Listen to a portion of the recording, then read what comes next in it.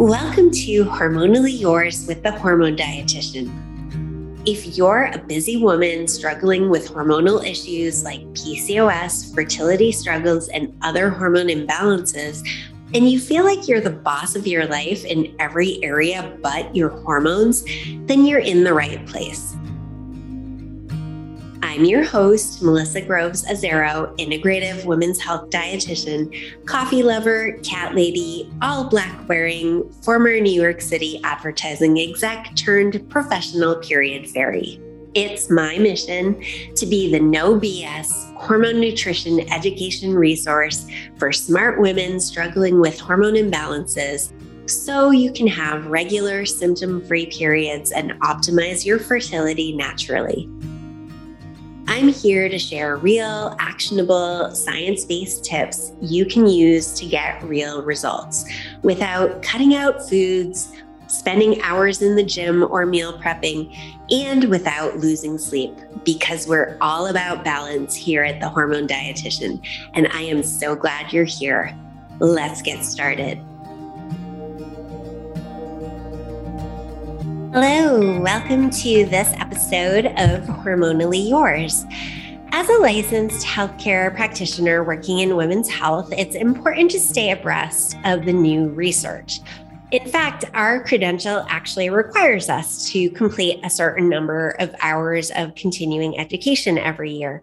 And while yes, we do learn a lot from attending medical conferences and some more formal activities like webinars, I also like to stay on top of new research as it comes out. So at least a few times a month, I'm inside PubMed, which is a scientific research hub, looking at what's new in PCOS, fertility, and hormones research.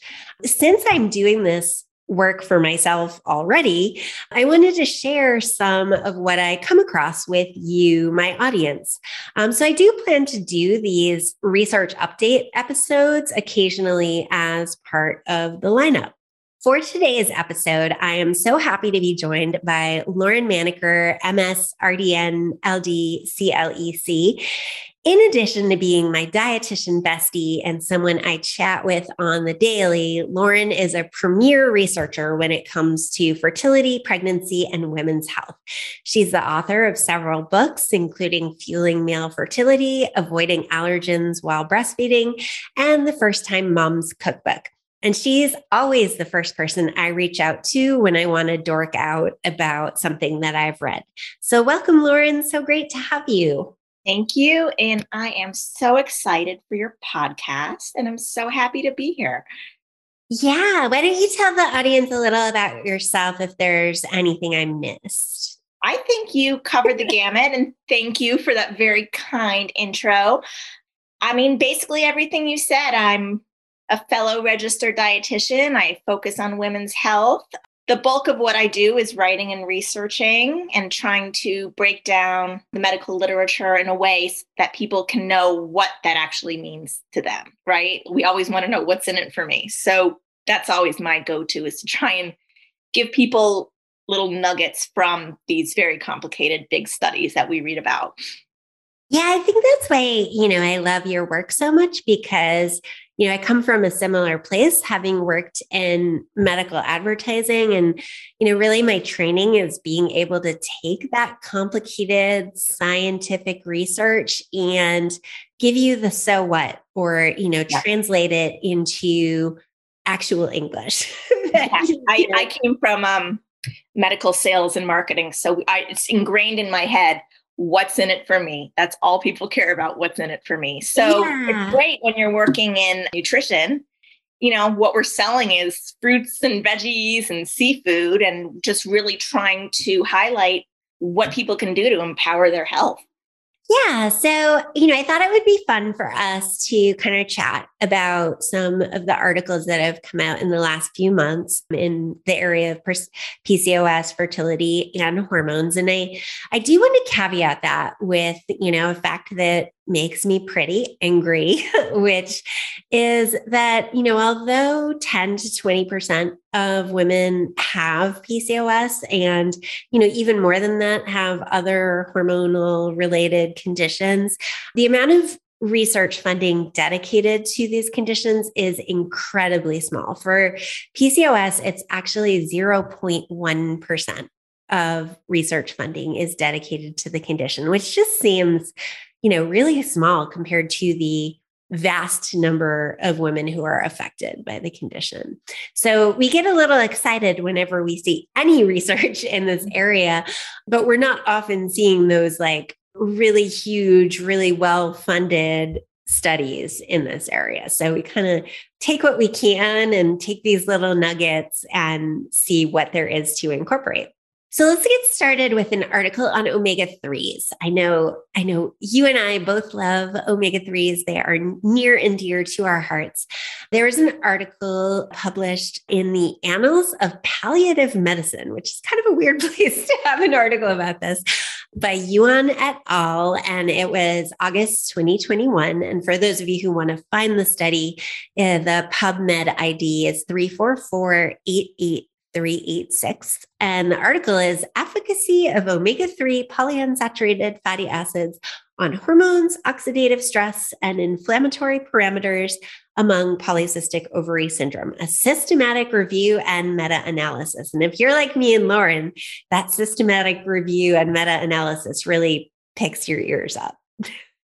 And just for people that aren't as into the literature, the reason why I like it, and I'm assuming you like it too, is it gives a nice snapshot of what the data says. So basically what these researchers do is they compile all the research that they can find, and they compile the results from what they've read and found, and they come up with one conclusion. So we're not basing this just on one study. We're basing this on multiple studies that they deemed to be worthy of being included in their systematic review and meta-analysis. I mean, the systematic review has to be done before the meta-analysis to review what's out there. So for people that don't want to read 500 studies, the meta-analysis really gives a nice picture of what the data really says, with some caveats. If things just sound too good to be true, research can always be skewed. So it is nice to go back and read some of the studies just to make sure, what these results say and actually correlates with what, whether these studies are actually well conducted, well designed. But in a nutshell, these systematic reviews and meta-analyses really give us a nice idea of what does the research say so far. Yeah, I think, it's important to remember, you can kind of cherry pick any results that you want. You can find, I'm sure, a bunch of studies that show that eggs are bad. You could also find a bunch of studies that show eggs are good. So what these kind of studies do is they filter through all of that, and they give you the full picture without you having to be the one to spend hours and hours and hours going down the PubMed rabbit hole. Yeah.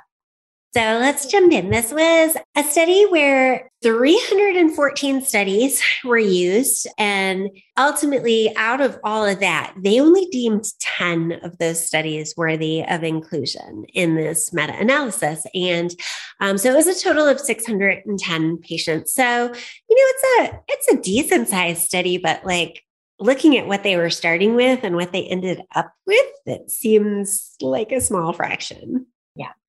Because they have their criteria of what they want to look at as well. So there are some meta-analyses with thousands and thousands of patients. So 610 is okay. It's okay. Yeah. And, we want to jump in and talk about the results because I think, they're pretty impressive. The results showed that people with PCOS who were taking omega-3 fatty acid supplements, so fish oil supplements, had showed a reduction in C-reactive protein, which is a marker of inflammation. They showed a reduction in luteinizing hormone, which is LH, which is often high with PCOS because it's your brain basically telling your ovaries to ovulate. And when they don't ovulate, that LH keeps getting higher and higher and higher as your brain is literally screaming at your ovaries to make that happen. Lower total testosterone with omega-3s, and an increase in a measure they call total antioxidant capacity. So antioxidants, we always have like damage going on in our body from, normal metabolic processes, but also from toxin exposure and just all of the things that our bodies have to deal with. And what protects us are these antioxidants, which come in and clean up the damage. So this was showing taking omega-3s actually increased the ability for your body to clean up the damage, which is a great measure. There was a decrease in, was it increase in sex hormone binding globulin, which I always tell people it does exactly what it sounds like. It binds on to sex hormones. So we're talking about estrogen, progesterone, testosterone, combined onto thyroid hormones as well. So an increase in sex hormone binding globulin is likely to decrease free testosterone because there's going to be more bound up and less free to roam around and cause problems. And I think that was it for the positive.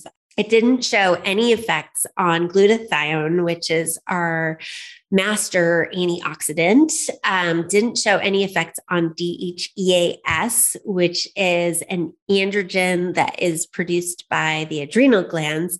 Didn't show any effect on free androgen index, which is like how many of those androgens are floating around free to cause symptoms. And it didn't show any impact on FSH, which is follicle stimulating hormone, which I wouldn't have expected it to show, a change on that. So, I think it was a pretty interesting study. It showed some improvements in measures that are important in PCOS. I'm not sure what the dosing was across the studies. It probably varied across the studies. I generally do see pretty good results with omega-3 fish oil supplementation in PCOS, although I tend to go to it more for its effects on lowering CRP and increasing HDL, which is that good cholesterol, rather than thinking about, its potential effects on androgens. So this is, maybe broadening my view of fish oil a little bit in this area. Definitely not the first thing I think of when it comes to androgens, but, to me, it sounds pretty promising. Mm-hmm. I think one key takeaway of this is big picture, we can say fish oil has a positive effect on certain measures, right? So when people say take omega-3s for hormone health, we're seeing right here which hormones, because some may be affected and some it has absolutely no effect on. So that's where I think that targeted approach needs to come in, and why there is no one size fits all for every single human being in America when it comes to hormone health. We see it right here that some measurements had completely no fluctuation, while others it showed a positive. So I was going to say, and I know you see this as well, and it's your approach as well as mine to always focus on foods first, and getting the nutrients that we need from foods. But the bottom line is most people don't eat enough fish. A lot of people aren't willing to change their diets to eat enough fish.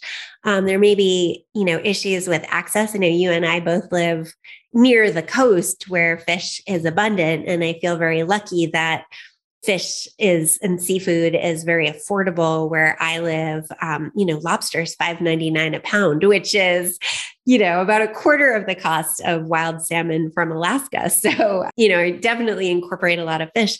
And I have seen, because I do tend to test omega-3 and omega-6 levels in my patients, and I see omega-3 deficiencies widely. Pretty much every person I have ever tested is deficient in omega-3s. Yeah. Yeah. What's interesting about omega-3s, and I mean, really when it comes to more it is PCOS related things like heart health, and even just mortality, early death. The data is conflicting when it comes to the effects of omega-3 supplements versus actually eating fish, which is challenging because what you're saying, not everybody is eating fish, but especially the lower mercury fish, things like salmon, blanking on others, albacore tuna, not albacore tuna, skipjack tuna. White tuna. Yes. You're getting the omega-3s. You're also getting, fish has antioxidants in there. Mm-hmm. When you're seeing that red, pink color, those are antioxidants. You're getting antioxidants. You're getting selenium. You are getting so many other nutrients that work together in your body. So it would be an interesting study to evaluate these same outcomes in people with PCOS if they ate fish twice a week to see if it would be even better outcomes, just because if you can, the outcomes are so much better according to the study according to the data, and you're just getting so much more in there other than just the omega-3 fatty acids. Absolutely. And, I am always, for people who don't eat fish, they're allergic, or maybe they're vegan and they're not able to incorporate fish. I do want to note that the omega-3 fatty acids that are in plant foods are different, and they're not as well used by our bodies. And so really the only plant source of DHA, which is that active omega-3, is algae supplements. So, that's something I generally will recommend someone incorporate if they can't or don't eat fish or won't eat fish. Absolutely. Absolutely. Because we literally cannot eat enough walnuts to make enough DHA. No, your body won't do it. Yeah. And nothing against walnuts. We love our walnuts. I love my walnuts. Mm-hmm. I don't know where that accent just came from. Yes, when it comes to the specific omega-3 that you and I tend to lean on, mm-hmm. the foods like the walnuts are not going to cut it. Exactly. So I would say bottom line, eat more fish. All right. Fish. And, if you're already taking an omega-3 supplement, keep going. If you're open to taking one, I don't see it being a terrible idea, but I wouldn't die over it. Yeah, I'm funny with it. I do love omega-3 supplements. The way I take them is on days I don't eat fish. I like that. It's if I'm having a burger tonight, let me pop a fish oil to go with it. You're supplementing your diet. You're balance it out a little bit. Exactly. If I didn't have tuna for lunch and I'm having a burger for dinner, let's just make sure I'm checking that box today. Yeah. All right, let's move on to the next study. This one is berberine improves the symptoms of DHEA-induced PCOS rats by regulating gut microbiota and metabolites. And this one's by Shen et al., and it's in the Journal of Gynecologic and Obstetric Investigation and was published in August 2021. And for those of you who want to look it up, the PubMed ID is 3451531. The objective of this study was to investigate the effects of berberine on PCOS with insulin resistance. So what they did was they took a bunch of rats and they gave them a bunch of DHEA to induce PCOS. Remember, DHEA is that androgen that our adrenals make. And so they basically gave the rats PCOS. And then they fed them berberine and they looked at what happened to their gut microbiome. So our gut microbiome is really composed of all of the bacteria and viruses and pathogens and parasites and fungus and all of the things that live inside of us, which sounds really gross, but it does really good things for us when our gut microbiome is healthy.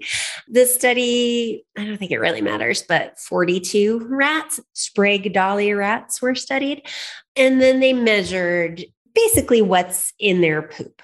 And so they did see some changes in the number and type of bacteria that was present in their gut microbiome. I always want to say firmicutes. I always want to call them firmicutes. I think it's firmicutes and Bacteroidetes, they definitely increased. There are a whole bunch of other bacteria that they looked at.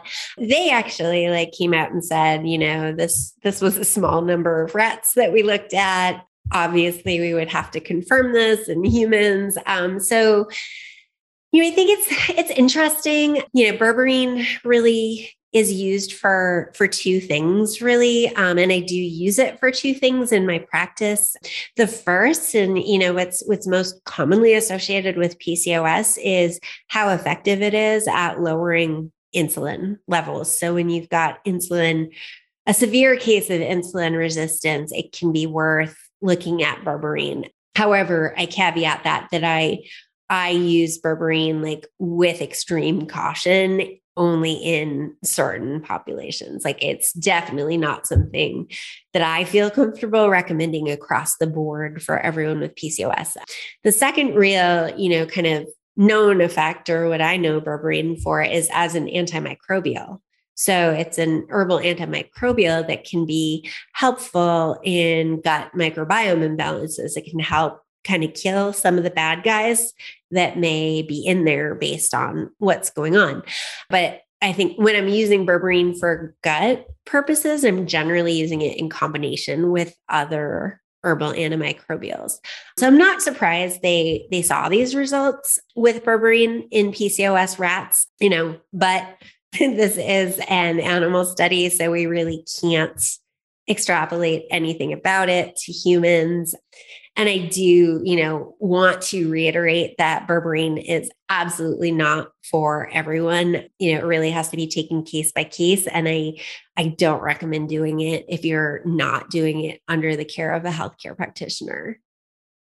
And I think the fact that this has been conducted on rats is something that we need to be aware of when you are getting your information off of the internet. I've seen a lot of supplement companies say that their supplements are evidence-based, but then when you click on the studies that they're using, they're animal studies. And animal studies are a great start. We learn a lot from them on where we want to go when we want to take it a step further and run these clinical trials on humans. But we are not just big rats. Rats and humans have different anatomies. We break down certain nutrients in a different way than rats do. So we can't just say this worked for rats, so this will work for humans. In this case, I wouldn't be surprised if the results are similar. But I do think that people should just take caution in hearing some great results from any study. And then if they see that it was conducted on any animal, they definitely need to take it with a grain of salt. And then when it comes to the microbiome too, unfortunately, there's no magic bullet. This can certainly help, but you also have to give your body we call them good bugs, right? The bacteria that offer a benefit and can colonize the gut and do all the great things that we've heard of over and over again, support the immune system, support our gut health. I mean, so many things. So you can't just take this and then smoke your cigarettes and eat potato chips every day and expect your gut microbiome to be thriving and keep you alive until you're 120 years old. So, take away from this study, I think we'll see. So at this point, really nothing. I'm not taking anything away from this study.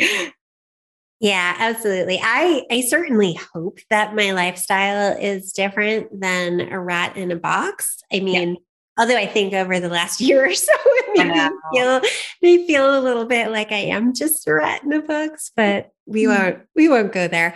I also was thinking it's kind of interesting, especially because we don't fully understand what causes PCOS in humans. And we know, it's multifactorial and it's probably a combination of, genetic variants and environmental triggers and, the insulin resistance itself. So I feel like it's a pretty big leap that they were like, let's just take DHEA and give these mice PCOS.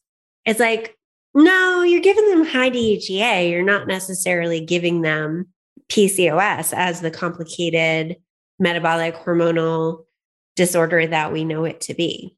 Do you have any thoughts on that? Like I feel like that these researchers are just like, oh yeah, we know what we're doing. Well, I feel like they're oversimplifying PCOS. Mm-hmm. So you're right. You can't just give people PCO or rats, whatever. Like, if it's so easy to like give someone PCOS, then it should be so easy to reverse PCOS, but it doesn't work like that, Exactly. Why aren't we running these studies? Well, I don't know why we're publishing small studies on rats. That the conclusion is that this is too small to say anything.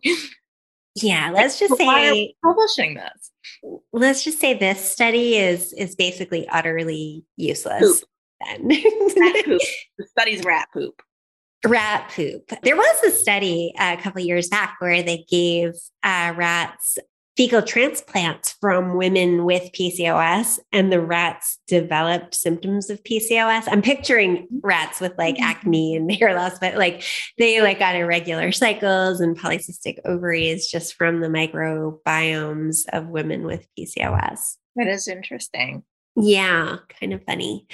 Okay, so this one I'm really excited to talk about because of the myth that you shouldn't eat dairy when you have PCOS. So this was a study on whey protein. It was whey protein supplementation improves glycemic response and may reduce non-alcoholic fatty liver disease related biomarkers in women with polycystic ovary syndrome. The authors are Zumbro et al. It was published in Nutrients, July 2021, and the PubMed ID is 343-71959. So, we know that there's an increased risk for type 2 diabetes and insulin resistance and non-alcoholic fatty liver disease from PCOS. So these researchers hypothesized that giving women with PCOS 35 grams of whey protein a day would improve insulin sensitivity and, how well their bodies handle glucose. It was a 7-day study. It did show, there's really no change in liver enzymes, which are ALT and AST. It did show a decrease in cholesterol by 13% in 7 days, which seems pretty significant, and really not even really sure what this is. HapG2 cells treated with plasma from participants before and after whey decreased lipid accumulation. Okay, so it's a petri dish study. So they took these liver cells and they treated them with plasma, which is the liquid part of our blood, from before and after the whey. And after the whey, the fatty cells decreased. So in a petri dish, they showed less fat accumulation in liver cells. Huge problems with this study when I was like really kind of digging into it. This is the only study where the whole study is available for free to read if you don't have access to an academic library or something like that. So this whole study is available. They started with 75 people and only 29 completed the study. Apparently 4 dropped out because they didn't really tolerate. They had digestive symptoms from the beverage that they used for the oral glucose tolerance test. And if you've ever had to do that, it's just like a gross glucose beverage that they feed you. And then 42 people dropped out due to, quote unquote, scheduling conflicts. It's like, that's really, really kind of weird that like more than half of people who signed up for a study were like, yeah, no, I can't do it anymore. So like what they actually ended up with was 14 people with PCOS and the rest were age matched controls, but not, and this is important, not weight matched or BMI matched controls. They were just matched for age. So they gave them 35 grams of whey protein before lunch on the 7 days of the study. And I think, I took a look at what they were eating, their baseline reported intake before the study. And the women with PCOS were eating about 1,700 calories a day and only 57 grams of protein before the study a day, 57 a day. So that's like a red flag for me. What are your thoughts around some of this? I think for the way a lot of busy women eat, it's not ideal, but I believe it, you Mhm. know. I mean, a lot of the foods that we eat when we're on the go are typically lower in protein. Yeah, I think so too. I mean, I definitely recommend a higher protein diet for PCOS, for a number of reasons. It can help balance blood sugar, it helps with satiety, it doesn't spike insulin very much. There's many, to maintain lean muscle mass while women are focused on losing weight. So there's definite reasons to increase protein. So I'm not surprised that merely adding 35 grams of protein of any kind to their diet a day would show some benefits. Obviously, like, what are you going to show in 7 days? Like, there's just like not a lot that definitely, even if there was a short term change, it's not indicative of a sustainable long term change or like, do this and it stays fixed. Yeah, Yeah. absolutely. Apparently they're working on a 40-day study. I do think it's interesting, especially when there's such a narrative against incorporating dairy with PCOS, but I don't know. I don't know that there's anything really in here that is action worthy, let's say. No, but I'm not seeing any downside to incorporating whey protein in the diet. And, this isn't the first study to at least propose the idea of potential benefits of including whey protein in the diet. And I mean, there's a lot out there that shows that whey protein can help with satiety and appetite, which I guess is kind of satiety, and, weight management. So, it's something to consider. I mean, I've read some studies showing that whey protein can decrease like post meal blood sugars. So, maybe not specific to the PCOS community, but for people that are trying to get a handle on their cravings or they're trying to get a handle on their blood sugars, I don't see a downside unless I'm missing something.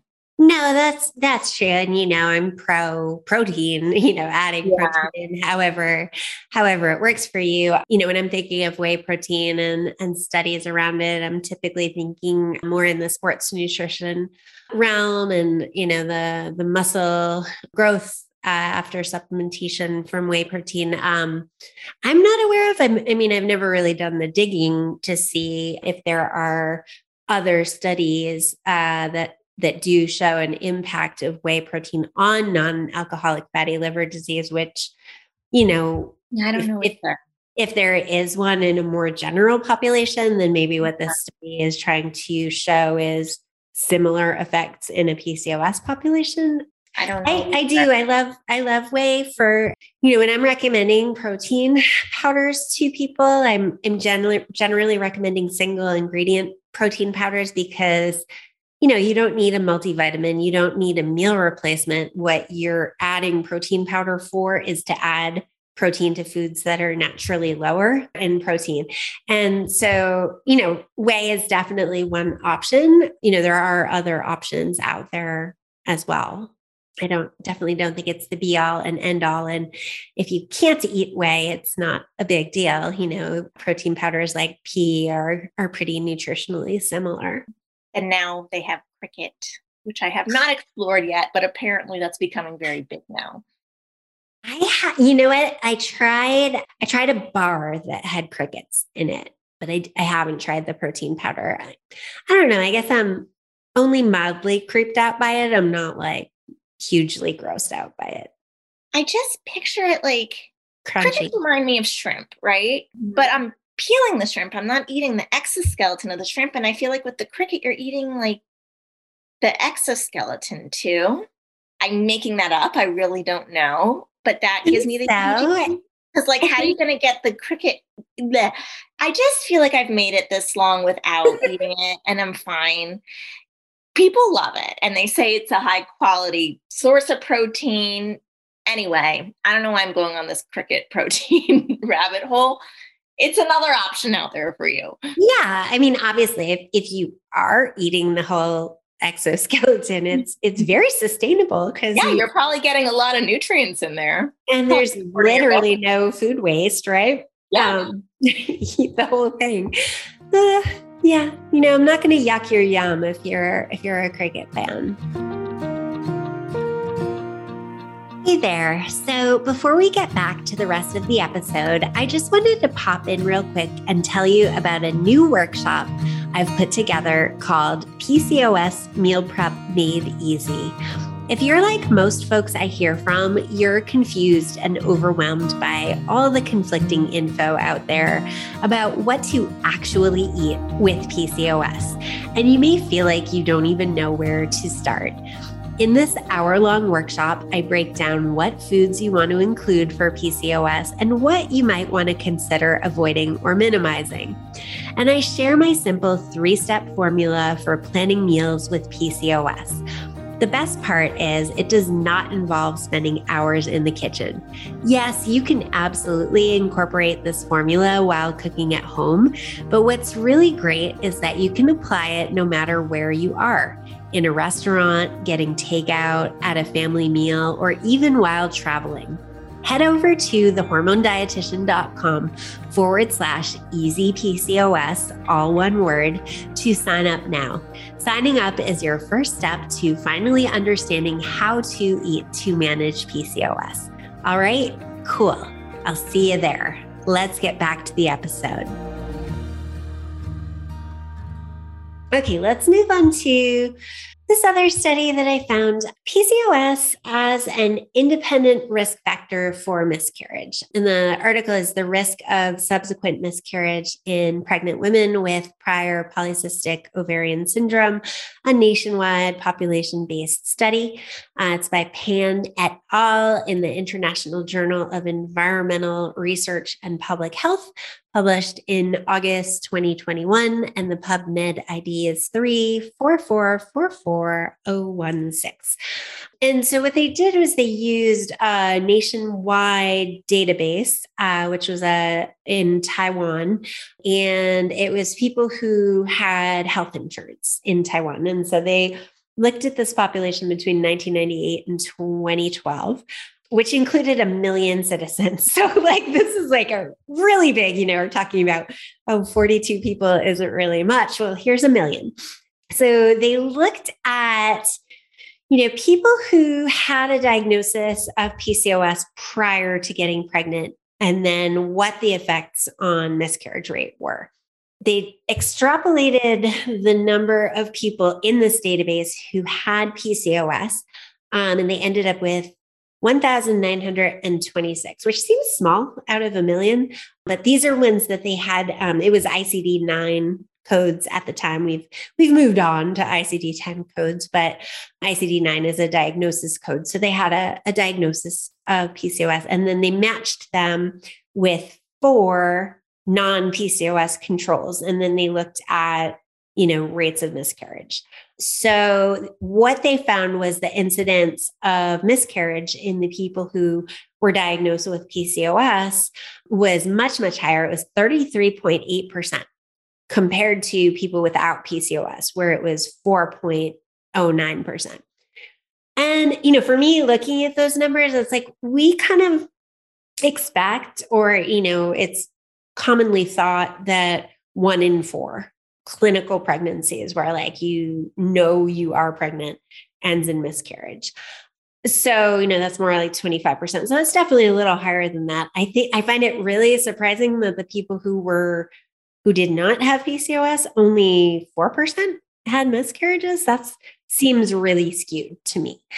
And then, sort of as a secondary finding from this study, when they, segmented the people with PCOS who took metformin while they were pregnant had a lower incidence of miscarriage compared to the people with PCOS who did not take metformin. So, based on the results of this study, they concluded that a pre-pregnancy diagnosis of PCOS is an independent and significant risk factor for subsequent miscarriage.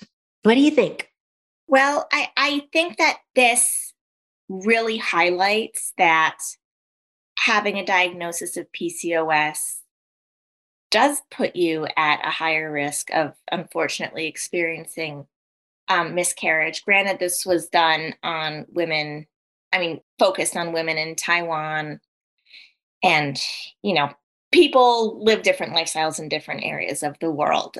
But just from what I've seen and from what you've seen, yes, people who have a diagnosis of PCOS do tend to be at a higher risk. And this is evidence of that people can take this knowledge and get the support they need proactively. Unfortunately, most cases of miscarriage are due to chromosomal abnormalities and nothing anyone did. You didn't like eat a piece of sushi and cause a miscarriage or, whatever. It's something that's completely out of your control. But getting some extra support certainly isn't going to hurt anything. I don't want people walking away from this totally panicked that they are going to experience a miscarriage if they happen to have a diagnosis of PCOS, because that's certainly not the case, but it is just something to be aware of and something that you can try and, just get the information you need and take care of yourself, and just early management and really trying to do what your body needs you to do. Yeah, I agree. And obviously I work with thousands of women with PCOS, and I see, I do see miscarriage, but I see miscarriage in my fertility clients who don't have PCOS. Absolutely. And, vast majority of the time, my clients who do have miscarriages with PCOS go on to have a subsequent healthy pregnancy and a healthy baby, often within months of that miscarriage. So, I tend to, we know there are higher risks for certain things during pregnancy with PCOS. I tend to be, a little more concerned with things like gestational diabetes and high blood pressure, and like you said, miscarriage, it's so rare that we actually even find out what the cause was. So many of the times we're not able to even find out if it was a chromosomal abnormality. We just don't know. And so we really, this is the hardest part for women, but we really don't have control. And so all we can do is control the things we can control, which is, nourishing our bodies, getting that prenatal care, moving our bodies, working on stress reduction, getting in enough sleep. It's easy to get very doom and gloom when you're looking at statistics like this around PCOS, but you never know what the case is going to be for you and your pregnancy or your specific pregnancy that you're experiencing. So, and I agree also that, we learn when we're interpreting research that a study in one area of the world really can't be extrapolated to another area of the world, even if, there are some larger studies that might have multifocal, multiple locations where they're looking at things, but, there's no way to control for things like lifestyle and diet and, environmental exposure. It's just like so many things are different there than they are where you are. So we can't jump to any conclusions. Yeah, I think it's interesting, but, there's really no so what other than like, you just got to keep handling the things you can control. Yeah, absolutely. All right, get another like site specific study here. So this one is on, oh God, please don't make me say this. Perfluoroalkyl substances, PFAS, PFAS. So the author is Hammerstrand et al., Environment International from December 2021. And I was writing that and I was like, wait, what? But apparently it was published digitally August 2021. So the print version will come out in December. PubMed ID 3439198. And this was a really interesting study, like really interesting because we know PFAS is an endocrine disruptor. It's a chemical compound that can mimic or interfere with our body's hormones. And we are aware of this, we've been aware of this for a long time. And what happened was in Sweden, there was like an incident at an airfield, and the firefighters like used the fluid, the foam, the firefighting fluid to put out a fire at an airfield, and it seeped into the water. And so they knew that this happened. So they knew that the water in this area was like way off the charts high for PFAS. And what they did in this study was they looked at all the women who lived in that area, and then they looked at the medical records and to determine how many of them had hormone related conditions. And the conditions they looked at were PCOS, uterine leiomyoma, which is uterine fibroids, and endometriosis. And what they found was that the people who had been exposed to PFAS in their water did have a higher incidence of PCOS and fibroids, but not endometriosis, which I think was kind of interesting. So it's like sort of a really like unique situation where it's not something you could replicate in another area. There was like a known exposure, and they just kind of were like, oh, let's see what happens. It's kind of like nuclear, the effect of nuclear waste fallout or something. Looking back and seeing like the incidence of increased thyroid cancer and things like that. Yeah. What do you think about this study? I think it's interesting. I mean, really, we know that exposure to certain contaminants is not good, to put it very simply. So it's definitely a relatable situation and kind of created a place for us to learn from. And I mean, I guess the key takeaway again is just awareness that things that we put in our body and expose our body to can play a role on our hormone health.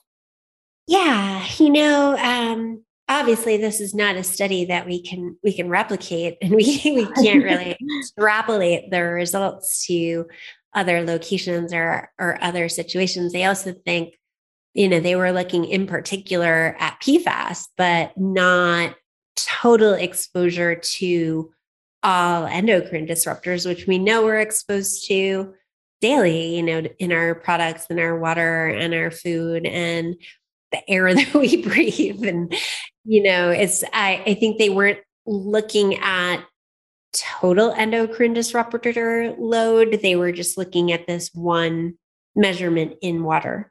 And I think that's, when I'm counseling people around exposure to environmental toxins, it's always like, there's no such thing as a toxin-free life or a chemical-free life. We just, perfection is not the goal. Definitely filtering your water, if that's something that is available to you, is something I recommend. I actually use we haven't gotten to the point. I do plan to eventually put in like a whole house filter, but for now we just use a zero water filter, which is like $30 on Amazon. And what I like about it, it comes with a little device, like a little doohickey that you stick in your water, and it tells you how many dissolved particles per million are in your water. And it's like, before filtering, it's like 300 and something. And then after, it's like 3. So I'm like, I don't know what it's filtering out, but it's definitely getting rid of stuff, which makes me feel better. But, you really have to consider the entire environmental toxin load, and, start small and focus on the things that make the most difference, which, in my opinion, are things that we eat or things that go on our skin and get absorbed.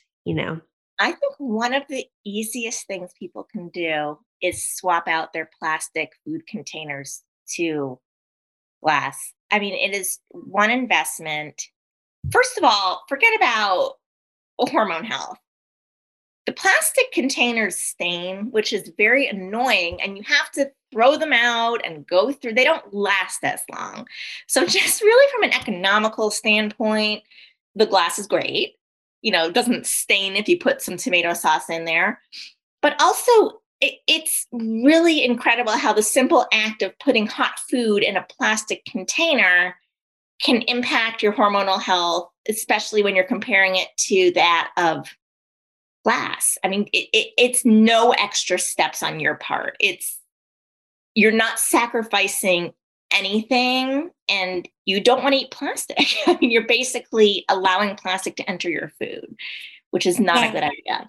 I got, I think it's 5 glass meal prep containers. I'm a good wife. I pack hubby's lunch for school. And so I got him those for school. And then, I invested in a set of those like Anchor Hawking multi-sized bowls for leftovers and stuff like that. And then I liked those, and I, got another set. I always tell people, like, when you've got those family members who are like, what do you want for Christmas this year? What do you want for the holidays this year? And you can never think of anything to tell them. Like, tell them that stuff. Like, get me a nice glass water bottle, get me a nice set of glass containers, which is all well and good till hubby leaves 3 of the containers at school. And then have to pack. I'm like, it's your fault. You're eating your salad out of plastic this week, Well, yeah, he'll learn his lesson. He will learn. Okay, one last study that I wanted to talk about, because it's kind of fun, and it's, we already kind of touched on it a little bit. Combination therapy of curcumin, which is the active ingredient in turmeric, and fecal microbiota transplant, potential treatment of polycystic ovarian syndrome. And this one is Corey et al. Medical Hypotheses Journal. Take note of that, because that's important. September 2021, and PubMed ID is 343-32209. So basically, like, this is just sort of, there's an abstract. They're talking about, gut dysbiosis being one of the primary underlying root causes of PCOS, which, first, I don't know that we know that that's the underlying root cause. It's a factor. So they were saying restoration of eubiosis, which would U equals good. So that would be like a good, normal, healthy microbiome, was considered as a plausible way to treat PCOS. Bacteriotherapeutics. So those are, substances that can have a beneficial effect on bacteria, like probiotics, symbiotics. Symbiotics are probiotics plus prebiotics. Probiotics are live active cultures, so live bacteria. Prebiotics are like a special type of fiber that feed the good bacteria. So, when you put them together, you're putting the good bacteria in, and you're giving them food to eat so that they hopefully stick around a little bit.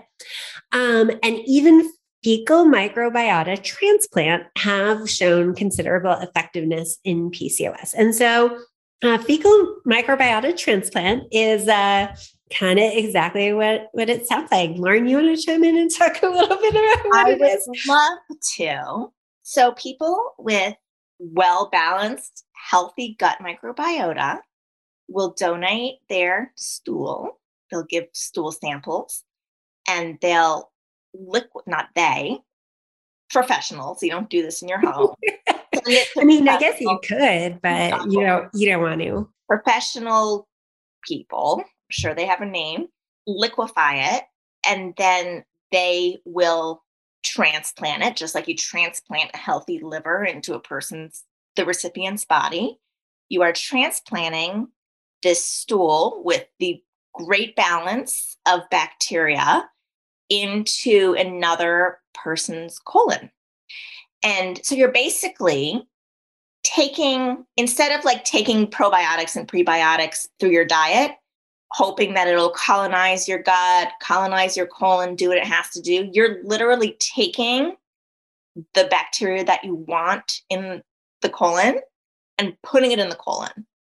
And then from there, the bacteria colonizes and it just helps the recipient have a more balanced and healthy gut microbiota. So you're taking healthy, just like any other transplant. Do they do eye transplants? I keep thinking of liver. Let's say kidney, right? You take a healthy kidney, give it to the recipient then has the healthy kidney.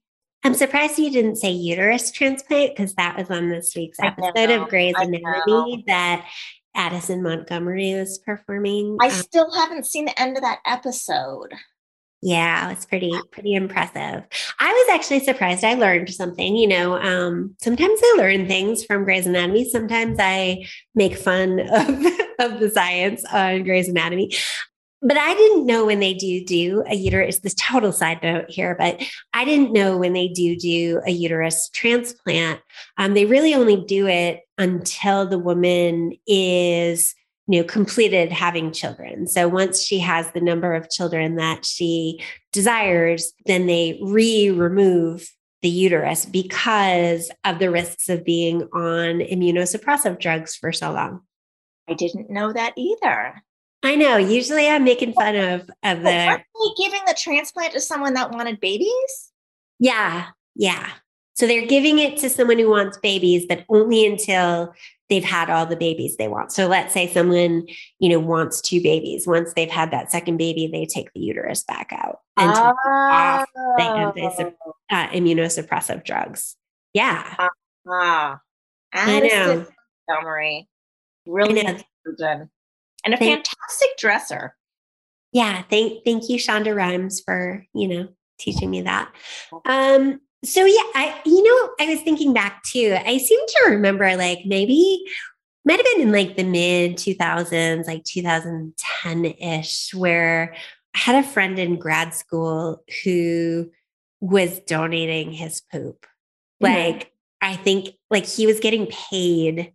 Yeah. It was a lot. It was like $600, once a week to bring his poop to a site in Boston where they would use it, I assume, for purposes like this, where they're taking that good, healthy gut environment and transplanting it to somebody else. Yeah.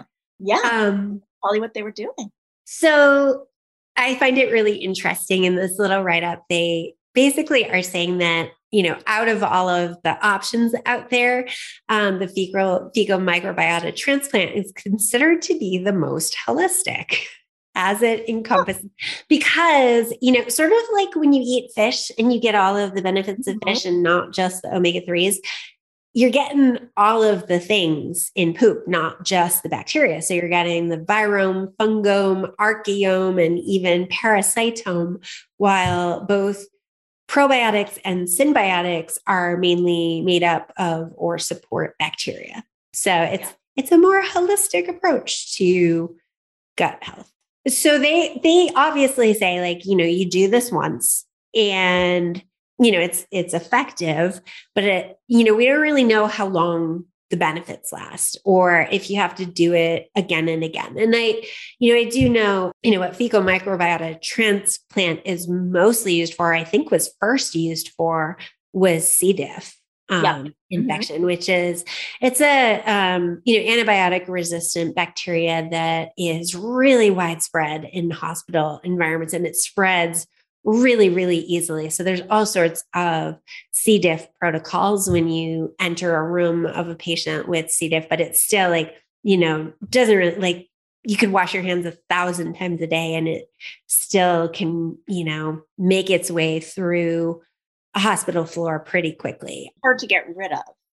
Yeah. So I was confused at first when I was like, why would they give curcumin along with the fecal microbiota transplant? I tend to think of curcumin and turmeric more for its anti-inflammatory properties. But, much like berberine, it also does have an effect on the gut microbiome. So it sounds like what they're trying to do is to figure out a way to get that fecal microbiota transplant to last as long as possible. And so they're hypothesizing that if you give curcumin after the transplant, it will help it stick longer. Yeah.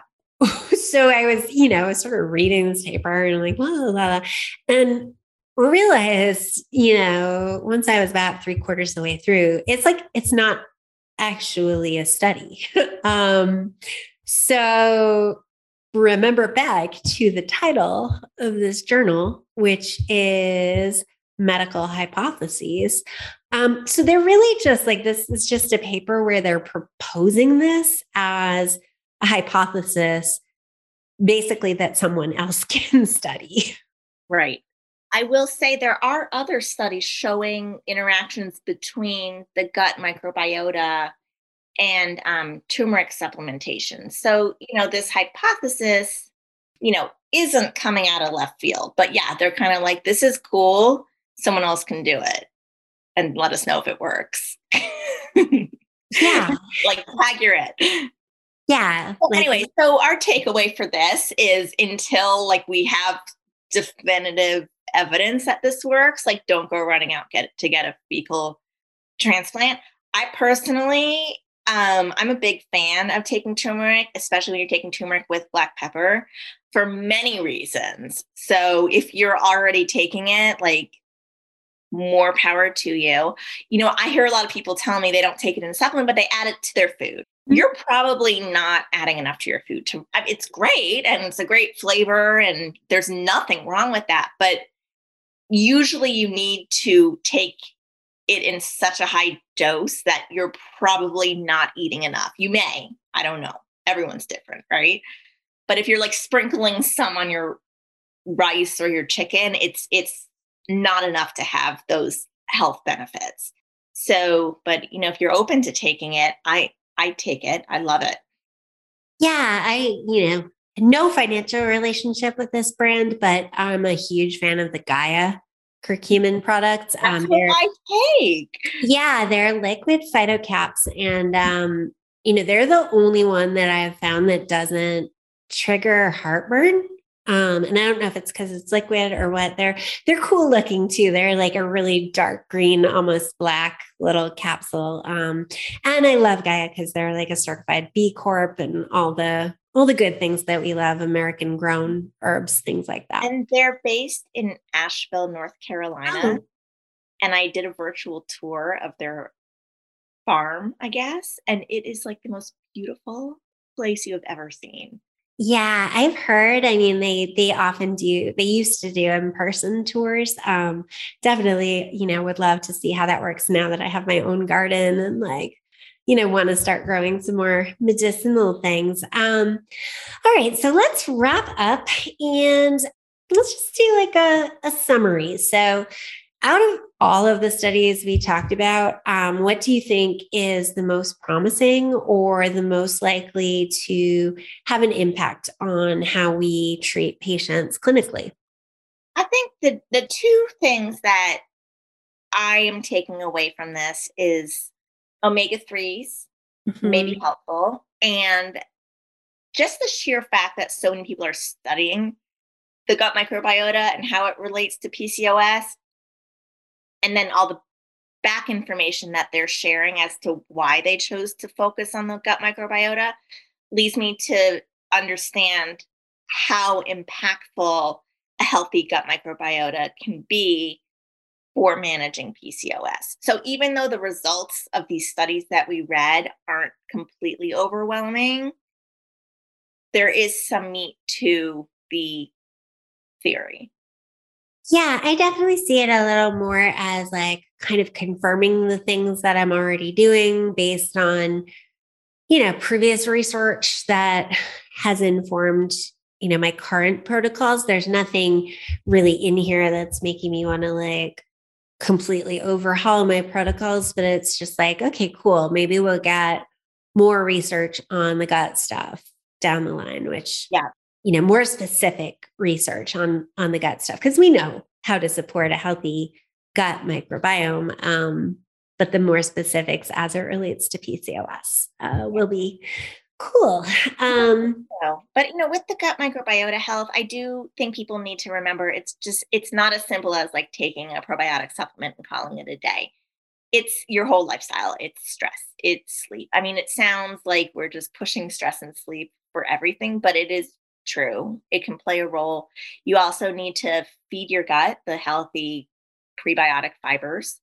So, it has, if you're going to focus on one thing, that's a good place to start, I think. One last quick question for you, just because I respect your opinion so much, is what are you looking for? Like, do you have any tips for people when they are looking at the research? You kind of mentioned before about articles on the internet where they maybe pull out a factoid or two, but then you go back and you look at the research to determine how valid that point is. Can you mention what are some of those top line things that you're looking at when you're evaluating the quality of research? Yeah, well, some studies, it just isn't possible to make it as high quality as we would hope for it to be, for many reasons, including ethics, But generally speaking, I like to see clinical trials. So, as interesting as it is to look at observational studies, so we're looking back at what happened when people maybe ate XYZ and then what happened. We're looking at those relationships, which are great to know, but we don't really know whether the food or the nutrient that we're focusing on is truly having that impact versus a clinical trial where you're starting with two groups, one say getting omega-3s, one's not getting omega-3s, neither knows what they're getting. They're they're blinded by the intervention. We have enough people in the study.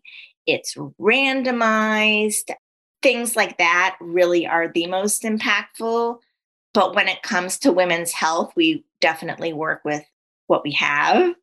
Animal studies, I will never give someone advice on what they should do based on animal studies. So if someone's looking at a supplement brand and they list all the studies that they've used, I really encourage them to click on the study. And even in the title, it will say if it's an animal study. Or you can breeze through the abstract and just see if it was a study done on 4 people. If it's a study done on 4 people, it's not strong enough for you to really draw a strong conclusion. So those are things that I really think people need to understand. I mean, I can paint a picture of whatever you want me to paint a picture of. If you want me to hate walnuts, I'm sure I could find studies that can paint a picture that walnuts are like the devil. So if you're selling a supplement, you want to show whatever's going to sell your product. So I think people really need to I completely went off another rail with this and went on my soapbox, but you're stuck listening to me. So you have to listen to my soapbox. That's really what I encourage people to do. Yeah, so I think too. 4 things. I think too, at studies, it's, important. The general public doesn't often realize that correlation does not equal causation. We can say there's a link and there may be a link based on what we've looked at, but we can't definitively say doing X causes Y, Right. And the thing is, there are a lot of things that go into our health. We're not eating food in a vacuum. Let's use walnuts again. You have a lot of these studies on walnuts. Mm-hmm. With these clinical trials, you can control what everyone else is doing. With these observational studies, we don't know if people ate walnuts and fish 3 times a week, or they ate walnuts and fast food 5 times a week. So we're not just eating a single food that we're studying, which makes it really hard to draw definitive conclusions. Yeah. One other thing I just want to mention that I always look for, I pretty much look at it first before I even read the study. I scroll all the way down and I look at the disclosures. So for example, when we were talking about that whey study today, if that whey study, one of the key researchers had been employed by a manufacturer of whey protein, that would make me view the data in that study with a little bit more of a skeptical eye, whereas that was not the case in this way study. Nobody had any financial disclosures to disclose regarding whey, but it is always important to look at who's sponsoring this study. And I could go down a whole side tangent about why I don't recommend a specific supplement in PCOS that other people widely recommend. But look at the disclosures of maybe some of the studies that have been published out there, and you can figure it out. Really stay skeptical, friends. Like that's really my main tip when it comes to reading research. So Lauren, let's tell people where they can find you. Oh, I am on Instagram, Lauren Loves Nutrition. And if they want to check out my male fertility book, it's called Fueling Male Fertility, for those who are trying to conceive and their healthcare providers gave no tips to their male partner. This is that substitute that everyone needs. And you could usually find me commenting on Melissa's posts and trolling her for telling people that they can eat dairy and gluten. Lauren, you definitely confuse people in my comment section where they're like, who is this Lauren person and why is she so mean to you? I'm like, she's joking. So thank you so much for joining me. I'm sure I'll be chatting with you in about 2 minutes over Instagram. And I hope this was helpful. I hope people like the research as much as we do. Yeah. Thank you so much to everyone for joining us. I hope that you enjoyed this type of episode, which is our first research update episode. If you did like it, be sure to share with a friend or maybe tag me in your stories. Let us know what you think and what kind of research you would want to hear about in the future. Because I do plan on doing more episodes like this moving down the pipeline. So stay tuned for our next episode. And thank you for joining me at Hormonally Yours. Thank you. Bye-bye. That's it for this week. Thank you for listening to this episode of Hormonally Yours with the Hormone Dietitian. If you enjoyed this episode, I'd really appreciate it if you could open up the podcast app you're probably using to listen to this episode right now and leave a quick rating or review. Your reviews help this podcast get seen by more women who could benefit from the information I share here. Stay tuned for our next episode, and in the meantime, stay balanced.